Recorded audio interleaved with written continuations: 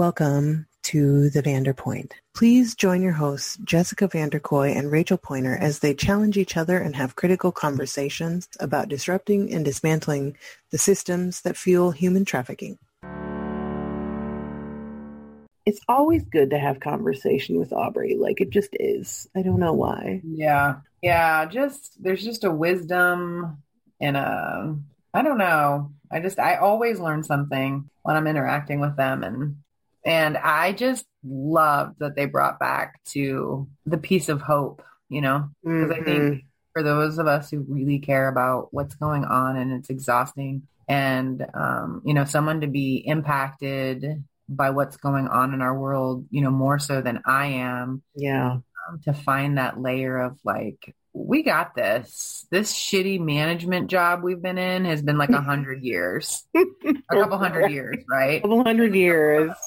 When we have centuries of operating in different ways. Yeah. We can do this. So I loved that a lot. Yeah, I did too. I was like, there's the grace we don't often carry in these conversations. We're in this really shitty spot and it feels like it's gone on forever and it is connected to every fucking thing that we're involved in just by breathing on this planet, and we're capable of so much more.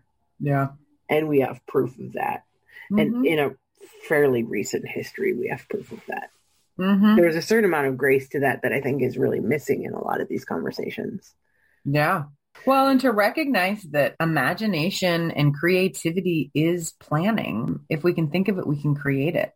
And so our only limitation really is how far our imagination will take us in being what this person needs to be able to live the life, reduce the barriers that are getting in the way of the life they want to build.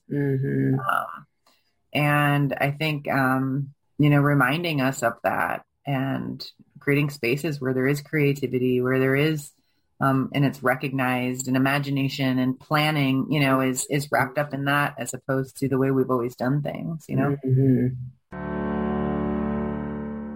Thank you for witnessing today's conversation on The Vanderpoint. Jessyca and Rachel hope you will join them next time as they continue engaging in this critical work.